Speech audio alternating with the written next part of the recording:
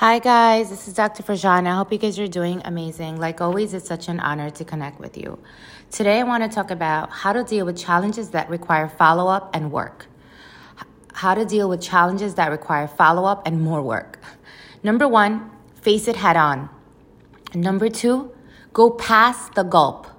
You're going to feel that gulp like, oh, I got to do this. I have to do this. Remind yourself that it's your money or it's your something that you're dealing with, right? It's your something. It's something that you worked hard for. So advocate for it. Again, I'll repeat the steps. Challenges that require follow-up and work. How do you go about it? Number 1, face it head on. Just face it head on. That's what successful people do. You're going to have to deal with it anyway, and avoidance is just going to prolong the pain, right? Or the anxiety. Avoidance is just going to prolong it. Next, go past the gulp. Acknowledge that there's that gulp that you feel inside your chest.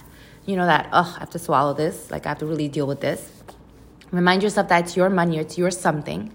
And then advocate for it. Absolutely advocate for it. All right, guys, I hope this was helpful. Take care of yourself. You guys are amazing.